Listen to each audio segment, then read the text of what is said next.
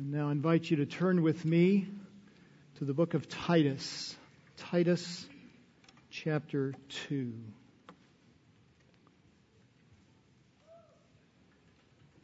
Titus chapter 2.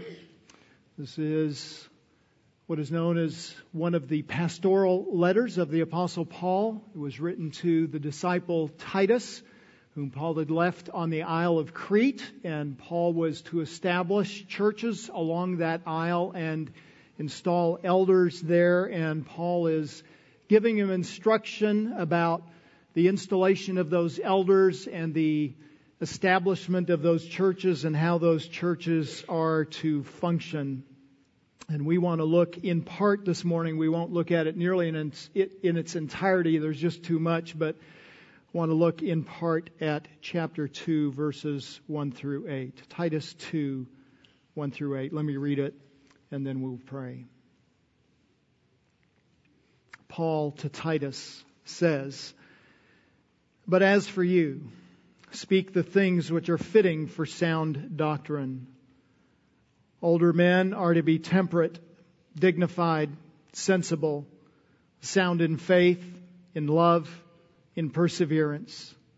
Older women likewise are to be reverent in their behavior, not malicious gossips, nor enslaved to much wine, teaching what is good, so that they may encourage the young women to love their husbands, to love their children, to be sensible, pure, workers at home, kind, being subject to their own husbands, so that the word of God will not be dishonored. Likewise, urge the young men to be sensible. In all things, show yourself to be an example of good deeds, with purity in doctrine, dignified, sound in speech, which is beyond reproach, so that the opponent will be put to shame, having nothing bad to say about us." Would you bow with me? Our Father, we thank you for the opportunity to gather, to be with your people, to delight in worship, to delight in Christ our Savior, to remember His coming in a few moments, to remember His death and resurrection, to remember the hope of glory that lies ahead of us, to remember His saving work in our lives, to remember the provision of the Spirit of God and the Spirit's sanctification through the Word of God, to enjoy the fellowship of others who are being justified and sanctified in the same way that we are, and to share with hopeful, confident expectation of what lies ahead for us. And Father, you are astoundingly benevolent to a weak and broken people. And we thank you. We thank you that you use weak and broken people to accomplish your purposes. We are astounded that you would use people like us to care for your people. Might we gain wisdom in how we might accomplish that, and might you be glorified as we think on these things, we pray in Christ's name. Amen. When the Lord revealed plans for leaders in His church, He did exactly opposite what the world typically does. He called the church to identify leaders on the basis of character much more than competency. The world flips that around. They're interested in competency even at the expense of character. Listen to the attributes of those who would serve as elders as he articulates them, elders and deacons, in 1 Timothy chapter 3. It is a trustworthy statement, the apostle writes, "If any man aspires to the office of overseer, it is a fine work that he desires to do." Now listen, is he talking about in all of these attributes character or competency? An overseer then must be above reproach, the husband of one wife, temperate, prudent, respectable, hospitable, able to teach, not addicted to wine or pugnacious, but gentle, peaceable, free from the love of money. He must be one who manages his own household well, keeping his children under control with all dignity, not a new convert, so he will not become conceited and fall into condemnation incurred by the devil. He must have a good reputation with those outside of the church, so that he will not fall into reproach and the snare of the devil. Deacons likewise must be men of dignity, not double-tongued or addicted to much wine or fond of sordid gain, but holding the mystery of the faith with a clear conscience. And these men must also first be tested, and let them serve as deacons if they are beyond reproach. All of those are character issues with the exception of one. He must be able to teach. Everything else is not about competency, but about character. And the same emphasis is found in Titus chapter 1 and in 1 Peter 5, as in both those places the Lord articulates again what leaders in the church are going to be like. And when God identifies not just what leaders are to be like in the church, but what every believer is to be like, to be mature, He again identifies character over ministry ability. He's interested in those who will cultivate the character and quality of Christ-likeness. Listen to what he says in Ephesians chapter 4. We read this just a few moments ago. Verse 1, I, a prisoner of the Lord, implore you to walk in a manner worthy of the calling with which you have been called, with humility and gentleness, patience, showing tolerance for one another in love, being diligent to preserve the unity of the Spirit in the bond of peace. As he thinks about how the flock is going to care for one another, minister to one another, disciple one another, train one another, he thinks not of competency but character. Now, I'm not advocating incompetency. Don't hear that. But it is really clear that the Lord wants His people who will serve Him, who will disciple and train and equip, to be people of particular kind of character. The emphasis is on growing the spiritual character of God's people. That has led one pastor to write, character matters. Not so we look good, but so Christ is praised, and so His church is made beautiful. God wants all His people to grow in Christ-likeness, to go and grow in Christ-like character, and that is particularly true of those who will train, disciple, and equip others. And who are the people who equip and train and disciple others? You. Every believer, and we say this all the time, every believer is a counselor. Some of us give good counsel, some of us give biblical counsel, and others of us give less than good and biblical counsel, but all of us are regularly counseling, discipling, training, equipping others. From the little ones in our home to the little ones in our children's homes, to those that we're rubbing shoulders with day by day. We're giving advice and we're guiding and directing. So this relates to all of us. What will the character be like of those who will serve Christ? This year we're talking about equipping the saints. And as we finish up this year, we're thinking about our annual theme and just driving home the point of what will ministry look like through this body as we equip and minister to one another? A few weeks ago, we talked about the goal of equipping. What's our goal in discipling and training and equipping? And last week, we talked about the kind of people who equip. Who does God call into service in equipping the saints? Those who are redeemed sinners, those who are weak and broken in themselves, but filled with the Spirit of God and enabled to serve Him. Today, we want to answer the question, what is the character of those who will serve as God's disciplers and equippers? What are the standards of character for those who do the work of equipping?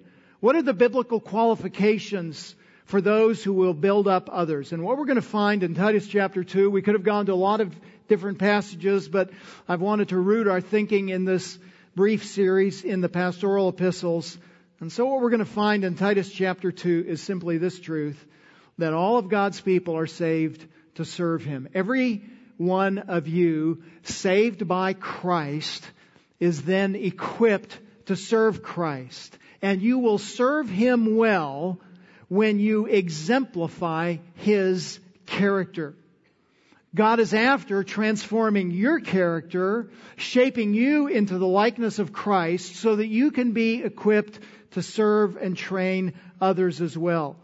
I've already alluded to the fact that this passage is loaded with character qualities. We do not nearly have time to pull out all of it. I think when I preached through Titus a number of years ago, many years ago now, this was 5 sermons. You don't have time for that this morning because you didn't bring lunch. So we're going to condense this. But Paul speaks and addresses 4 particular categories of people. And I want to take one of the primary qualities that he talks about with each of those characters or categories and develop our thoughts around that. So we will find in this passage 5 characteristics of those who will equip others in the church body. 5 characteristics, 4 around those age categories, and then 1 at the beginning that serves as the broad umbrella for all of them. The first characteristic, verse 1, equip others from healthy doctrine. Verse 1 serves as an overview of the entire passage. And so Paul says in Titus chapter 2, verse 1, as for you, speaking to Titus directly, as for you, Titus, speak the things which are fitting for sound doctrine. When Paul says to Titus, speak the things, the word speak refers to any kind of conversational speech. Typically, it's just used about conversing with one another, but periodically it is used in a much more particular way, and it's that particular means that I think Paul has in mind here. He's not just talking about speech in general as you're calling somebody or texting someone, but he's talking about particular speech that's done in the context of teaching. So he uses that, for instance, in 1 Thessalonians chapter 2, after we had already suffered and been mistreated in Philippi, as you know, we had the boldness in our God to speak to you the gospel amid much opposition. There, the speaking is not just conversation, but it's teaching and training and equipping, discipling.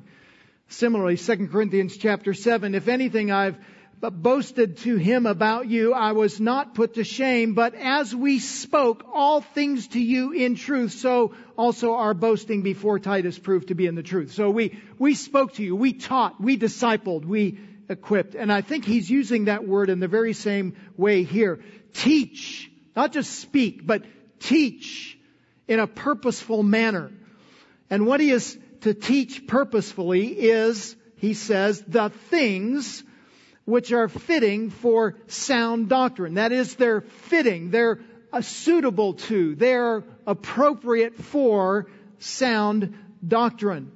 So Titus is being admonished to teach things that are distinguished and characterized as sound doctrine that would lead to a greater understanding, more understanding of the truth of God. And particularly, he's focused on this idea of sound doctrine. That word sound is also used in chapter 1 as he addresses the elders, that he is able to both exhort in sound doctrine and to refute those who contradict. Verse 13, that's in opposition to those who aren't sound. So he says, this testimony is true about the Cretans who were liars, evil beasts, and lazy gluttons. That testimony is true. For this reason, reprove them severely, correct them so that they may be sound in faith. The goal is that they become sound. And that word sound is a word that means healthy. It's our word that it's the word from which we get our word hygiene or hygienic. It's healthy. It's not diseased. And that word actually is just runs through the pastoral epistles. The verb is only used 12 times in the New Testament, and 8 times it is used in these 3 letters. Paul is advocating repeatedly and over, I need you to be sound, I want you to be healthy, I want you to be whole in every way. And we're going to see that again in verse 2. Older men are to be temperate, dignified, sensible, sound. That's our word, healthy, hygienic. And we find the adjective In verse 8, speaking to Titus, that he is to be sound, healthy in speech, such that your speech is beyond reproach. This just permeates these letters. And notice the reason that Paul says that. So Paul says in verse 1, speak the things that are fitting for sound doctrine. And then he articulates to multiple different groups how they are to be sound in their teaching. And then he gives the reason in verse 11. Because the grace of God has appeared, bringing salvation to all men. The reason he is to teach this way towards healthiness, towards doctrinal purity, is because of the gospel. So that the gospel is articulated in a truthful way, so that the gospel isn't corrupted, because only the gospel and only doctrine can change people's lives. There is no spiritual health without doctrinal health and doctrinal purity. Doctrine and truth matters. If you get doctrine wrong, you will live wrongly. If you get doctrine right, you will live rightly. It's the doctrine that will shape and direct your life. And this is a reminder to us, even as the apostle says this to Titus in verse 1, it's a reminder to us that everyone has a theology. Now, if I walked up to you or I walked up to somebody on the square this afternoon and said, what's your theology of life? I might get some blank stares. I don't know. I'm not a theologian. Oh, yes, you are. You are a theologian. And what you believe about God and life shapes everything you do. Show me your checkbook and if you still have a checkbook, show me your Quicken account and I'll tell you your theology. I know your theology and you know my theology by the way you and I spend our money. Show me your Google Calendar and I'll tell you your theology. Show me your relationships and I'll tell you your theology. Everyone has a theology. And what Paul is advocating for here is a healthy theology, a pure theology, a non-diseased theology, so that they will live well and shape others well. And this provides the context for everything he's going to say from 2 through verse 8. Whether you're an older man or a younger man, an older woman or a younger woman, if you want to help others, you must be shaped by, controlled by, guided by healthy doctrine yourself. You can't point people to healthy doctrine without having that shaped your own life as well. And to that end, every discipler's words should speak for God, and his teaching should conform to God's truth. If you're going to disciple, or rather, when you disciple, your words should be shaped, guided, controlled by doctrinal purity. And to that end as well, every discipler should be known for studying the Word of God, for knowing the Word of God, and having that shape his own life and heart. Listen to what Paul says in another one of these letters, this one to Timothy, his first letter to Timothy, chapter 4, verse 16. Pay close attention to yourself and to your teaching. And there he pairs life and doctrine. Pay close attention to what you do and what you believe. They're paired. And then he says, persevere in these things, for as you do this, you will ensure salvation, both for yourself and for those who hear you. You will give credibility to the message you preach when your own life is shaped by the doctrine you preach. So having confirmed Titus' general duty to the church be shaped by this healthy doctrine, Paul now gives direction on what he is to teach to the specific groups of the church, and then how they should shape and teach others as well. And there are lots of character qualities in these verses. We do not have time to look at all of it. So I've taken a little editorial license and tried to pick out the things that I thought dominated those sections and guided those sections. Second character quality for equippers. Notice this in verse 2. Equip others with your self-control. Equip others with self-control. Older men, he says, are to be temperate. Temperate. Older men, who's he talking to? I'm sorry to break this to some of you guys. I've been here for a while. I've embraced it. It's okay. The water's fine. Jump in. If you're over 40, join me in the pool. That's who he's talking to. 40 and up. So the bar's set kind of low age-wise, I know, but that's who he has in mind as he's thinking about older men. And he says these who are older, these who are mature, these who are the elders in age ought to be temperate. That word literally means sober. It refers to one physiologically who is not a drunk. But it means far more than that. He's not just saying don't be a drunk. He is also using the word figuratively, which is how the word is often used in the New Testament. It refers to people who are sober-minded. That is, they are clear-headed. They're not given to any excess in any area of their lives. They're able to say no with their minds and their actions when their bodies and the flesh are saying yes. Thursday Thanksgiving dinner excluded, of course.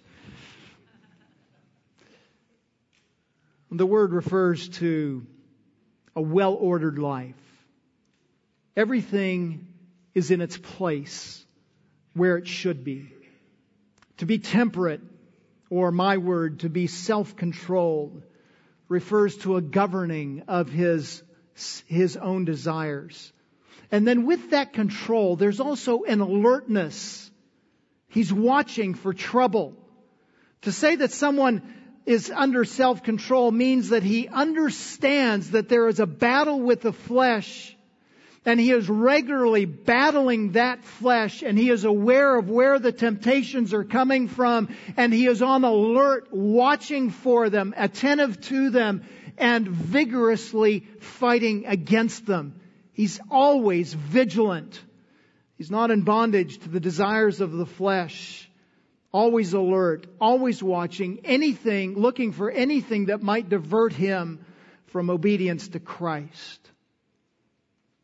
Remember when you learned how to drive? If you're over 40, maybe you've got to stretch a little bit. I mean, it's decades ago, right? But remember how you learned to drive, right? And all the manuals said hands at 10 and 2. And you know, always be checking your mirrors. I don't remember how often they said to check the mirrors, but you know, your eyes ought to constantly be going, what's in front of you, what's behind you, what's beside you, right? And you're always aware, all the cars, everywhere they are. Hands on the steering wheel, right? Now, 4.5 decades later, for some of us, how do you drive? One thumb at 6 o'clock. Radio blaring, iPod blaring, on the phone, eating a sandwich, sometimes signaling. You laugh. That's pretty much the way I drive. What's the problem with that? Not alert. Not watching. Not attentive. Not sober to the dangers that are out there.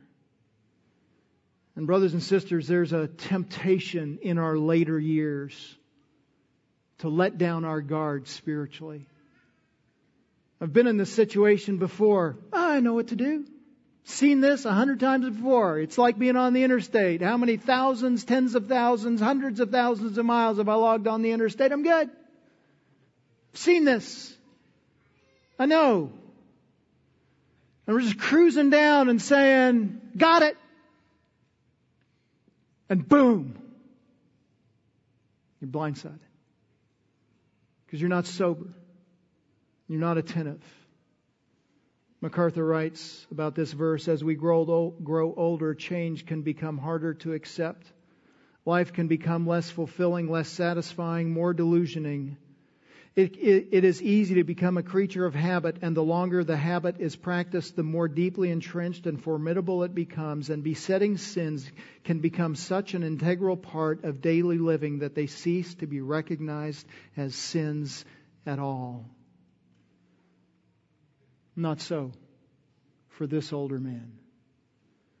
This older man is a mature discipler that even in his maturity, he's guarding and watching his heart. In his elderly years, he may not be able to control all of his physical functions, but he can control his spiritual heart, and he is attentive to it. And this word suggests that the principles he is teaching others, he has tried out himself. He has appropriated them, been shaped by them, and transformed by them. And he can call others to spiritual maturity because it is evident that he is under control and that he is mature. He's taken it seriously. You want to equip others? What kind of character are we looking for? We're looking for people who are under self-control with healthy doctrine. Thirdly, equip others from and to love.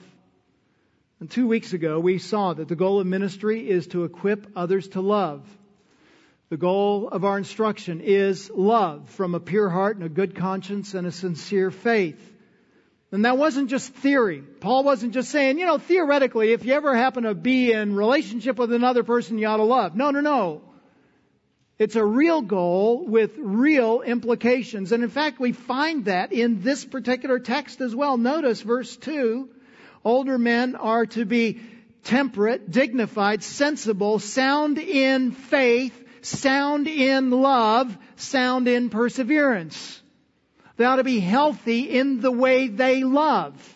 And not just our older men to be that way, but older women also are to be those who love and can, verse 4, encourage the young women to love their husbands and to love their children. She can't teach what she doesn't herself have and can't teach what she herself doesn't model, so it's implied by the apostle that the older woman also must have love, and she teaches from that love other younger women as well. Why is love so important? I don't know if you caught it as we were reading Ephesians chapter 4, but Ephesians chapter 4 is just saturated with the priority and purpose of love. We know 1 Corinthians 13. We read that a couple of weeks ago. We know 1 Timothy chapter 1 that I just alluded to. Paul's epistles are just saturated with the importance of love. And why is it so important? As you think about all the one another's that are given in the New Testament, 58 one another's that we are commanded to do, how to care for one another. And by far, the dominant one is love one another. And why does he say love one another over and over and over and over and over again? Because it is so hard to love one another. And why does a woman need to be instructed to love her husband and love her children? Well, think about the context in which Paul's writing. In New Testament times, marriages were often arranged, and they were done without the consent of the parties. In fact, they might not have even met each other until the wedding day. Well, how's that? Handshake, how do you do? Who are you? Oh, I'm your husband. No, none of this, mystical, sappy falling in love of the 21st century that we have now. No. They didn't marry because they were, quote unquote, in love. They married because it was their duty. And love then was learned. Isn't it interesting that he doesn't just say, I don't know how many times I read this before I noticed the last clause in the verse. Teach the younger women to love their husbands, to love their children. I mean, isn't it natural for a woman to love her children? No. It's supernatural for her to love her children, but it's not natural. I mean, you would want a woman to love her children. It's appropriate that she loves her children. But that too is learned. And brothers and sisters, just an aside, that's really hopeful. Because if love is learned, that means we can all learn how to do it. And when it's hard for you, in whatever difficult relationship you have, and we all have difficult relationships, We all have challenging relationships. And in those relationships, you can learn to love. Now, in our time, the context in which we live, couples don't marry out of arrangement. But it's still true, isn't it, that love is not natural? In fact, Don in Sunday school class this morning asked the question, how many of you, when you got married, really loved your husband or your wife? None of us did. Not as we think, years down the road, decades down the road, as we think about biblical love and what it was, what it is. We didn't love in that way. I will acknowledge I was infatuated when I got married. But love, in the sacrificial sense, no. It's still not natural. Self-love is natural. But loving others and sacrificing for others is not natural. It's learned. Says one of my favorite commentators on the pastoral epistles, mature love is not an emotion that wells up, but a discipline that is worked up. That's helpful. It's learned. It's practiced. It's cultivated. So what does a wife's love for her children and husband look like? And how does that set a pattern for us? Well, let me just draw attention to 4 aspects of love that are implied in this passage. One is this: love is a choice. Love is a choice. Loving husband and loving children can be both taught and learned, which means it's not subject to emotional whims. It's possible every day, in spite of your emotions, in spite of how you feel in a moment, to get up in the morning and say, I will love her. Now, emotionally, I might not be there, but I am committed to her. I will sacrifice for her. I will care for her. I will fulfill my duty. And out of the fulfillment of my duty, I am trusting the Lord that the affections will follow. And brothers, that's really helpful, because that's not just for husbands and wives, is it? It is for everyone in the body of Christ. We love because we want to love, and we love because we choose to love. Some of you are taking notes. Let me say that again. We love because we want to love, and we love because we choose to love. And that's true of wives. I mean, he's drawing attention to wives and moms here, but it's true of husbands too, isn't it? I mean, that Ephesians 5:25 is in your Bibles like it is in mine. Right? Husbands, love your wives as Christ loves the church. So in the same way that Christ loved, lived for, died for the church, you live for your wife and care for her. And that's a choice. That's something we choose to do on a daily basis. Love is a choice. Secondly, love is unconditional. Why does a husband love his wife? Why does a wife love her husband? Why does a wife love her children? Because she's commanded to, and she wants to be obedient to the Lord who commands her love.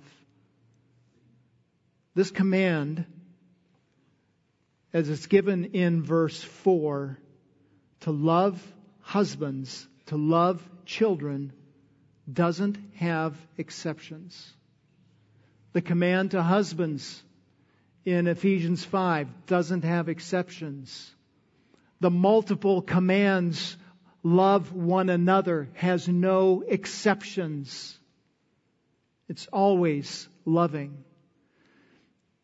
If a woman waits for her child to selflessly love her before she loves the child, she's going to be waiting a long time, isn't she? And if you doubt that, if you say, oh no, children love their mommies, okay, just withhold lunch for a while and see what happens this afternoon. Just saying, and let's see how selflessly the child wants to love. No.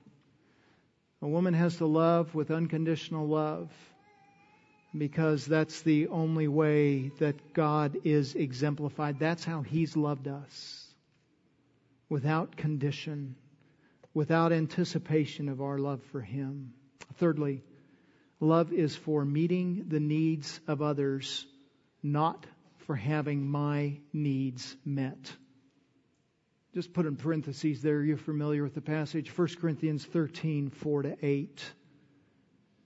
Instead of the question, how can I get love? The question for young wives, for young husbands, for believers in the body of Christ is, how can I give love? How can I love those who are hard to love? Biblically, it is essential to love, not to be loved. The world turns that on its head. The world says it's essential to be loved, not to love. And Christ says it's essential to love, whether you are loved or not. And the hope of the passage is that we can learn to do that.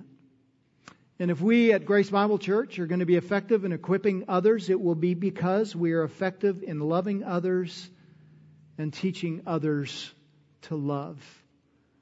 We're doing that well.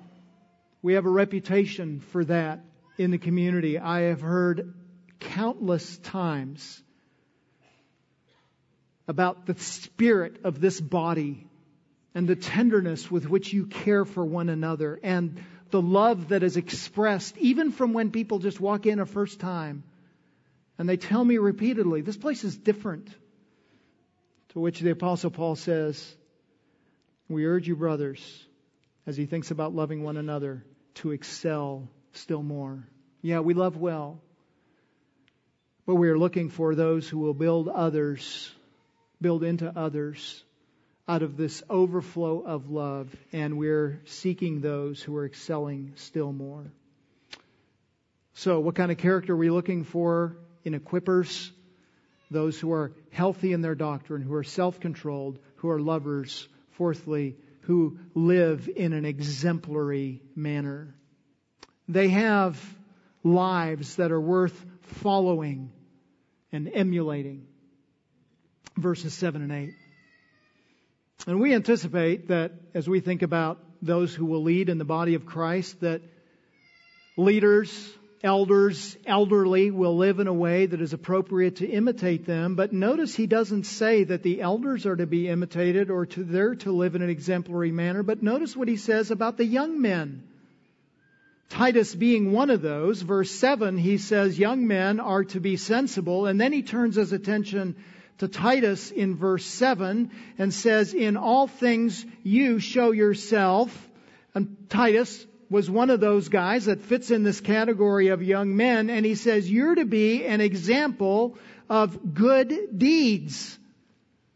Even Titus, as a young man, is to be exemplary. He is to be a model. He's to show himself, to model an exemplary kind of life. That word example is a word that was used to refer to something that left a mark. So you take a hammer and you hit a piece of iron with the hammer when it's been heated up, and it leaves the mark, the imprint of the hammer. Right? It leaves an impression. It leaves a copy of what that hammer looked like. And the word came to refer to something that indicates a correspondence between the image and the reality. So in Titus's life, there's a direct correspondence between his life and biblical doctrine. He's modeling, showing himself, this is the way to go. And notice when he says, show yourself in verse 7, that's a present tense, which means that ought to be the consistent pattern of your life. Showing yourself is not something you just do once. Whew, now I'm done. No. Showing yourself to be exemplary is something that you do on a consistent, habitual, ongoing basis. This is your life. In what way ought you to be exemplary? Well, Paul identifies at least four things. One, he says, be an example of good deeds. Show yourself an example of good deeds. That is, his activities and his lifestyle correspond to his faith. A lot of times we get afraid around here, want to uphold the purity of the doctrine of salvation. You know, we're saved by grace alone, through faith alone, in Christ alone, and we're not saved by works, and absolutely we want to hold high the Reformation truths and doctrine. But brothers and sisters, works are important. not for salvation, but as an evidence that salvation has occurred. They flow out of salvation. And Paul affirms that here. You ought to be exemplifying the reality of your salvation through your good deeds, your good works. We ought to, as he will say in verse 10, adorn the doctrine of God our Savior in every respect. Every aspect of our lives ought to demonstrate the doctrine of God, the truth of God. Be an example of good deeds. Be an example of pure doctrine. Purity in doctrine, verse 7.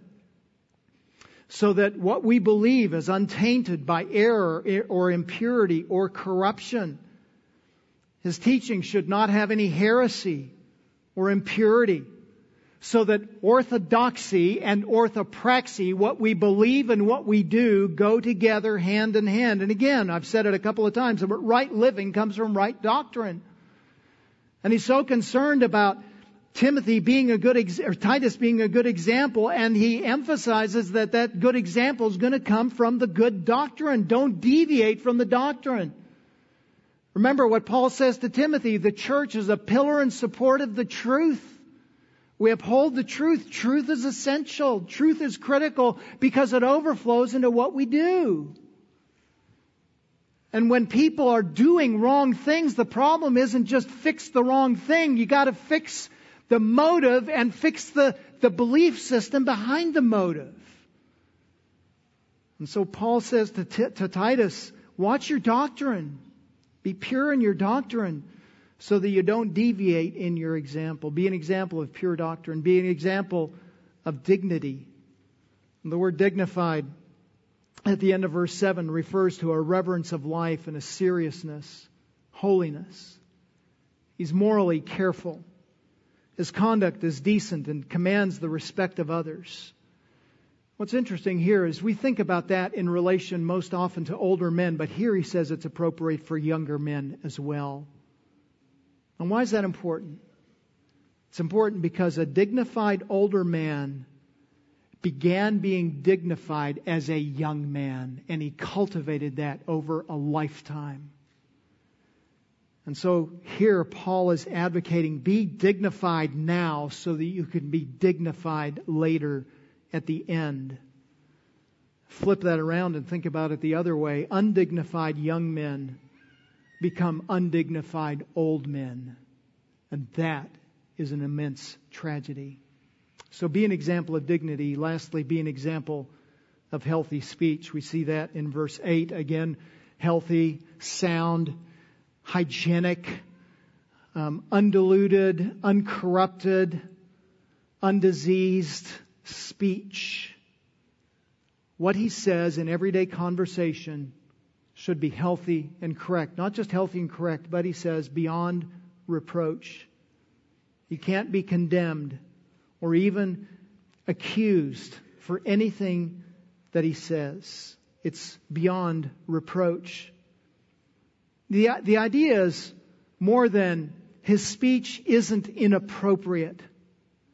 Paul's saying his speech is fully appropriate. It's not just that he doesn't say the wrong thing, he says the right thing. He's building up. He's making healthy contribution to a relationship. He's purposeful and careful with his words. He says the right thing at the right time.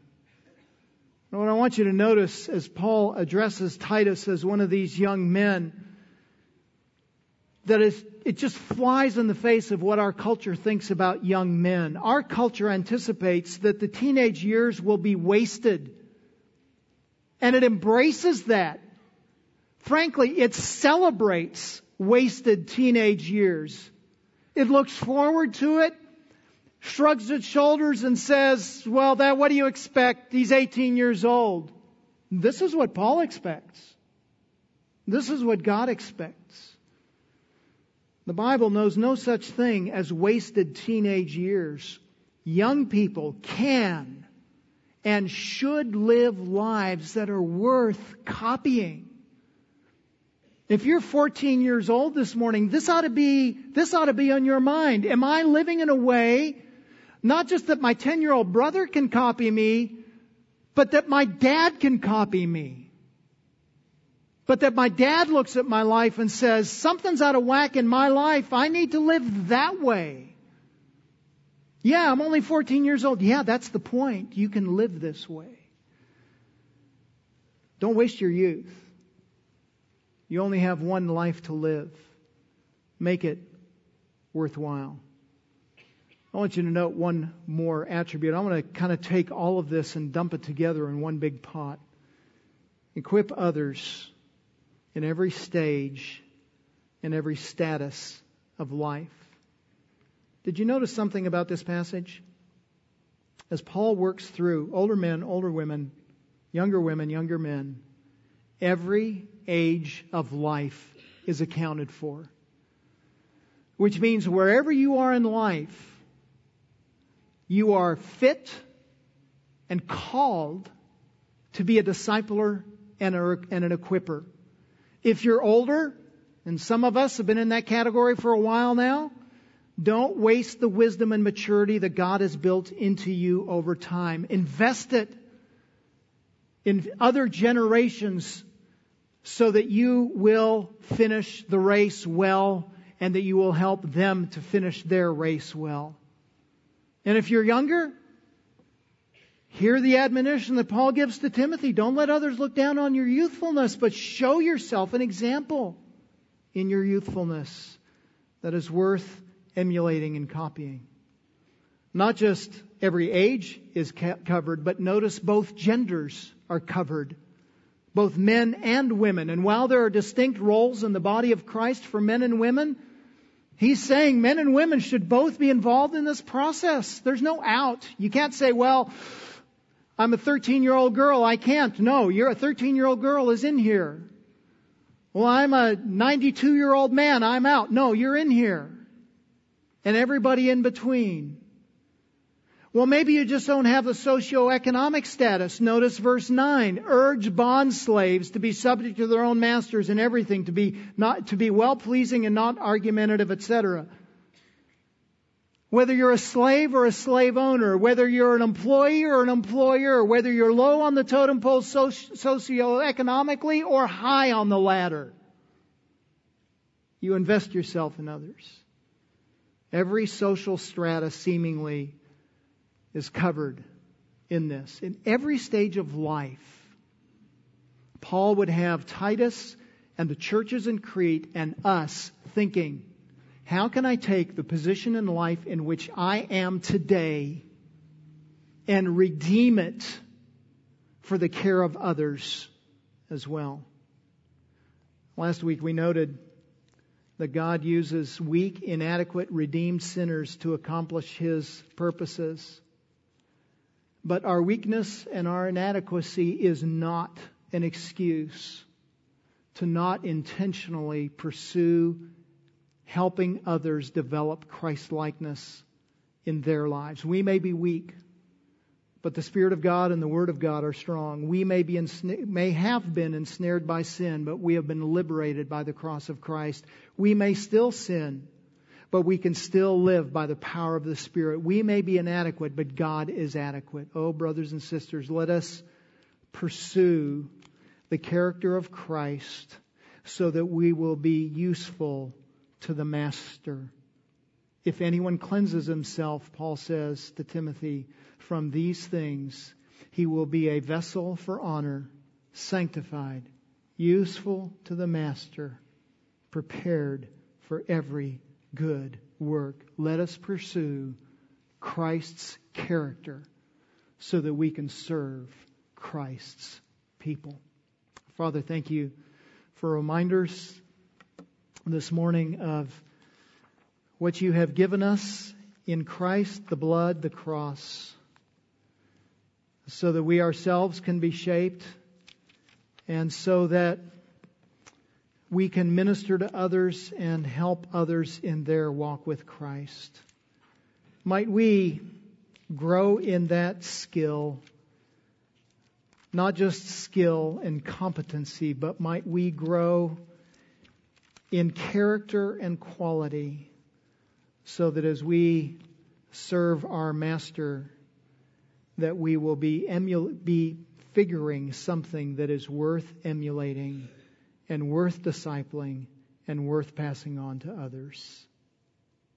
And now, Father, as we think on those things, it's all about Christ. It's all about Christ's character. It's all about building Christ into others.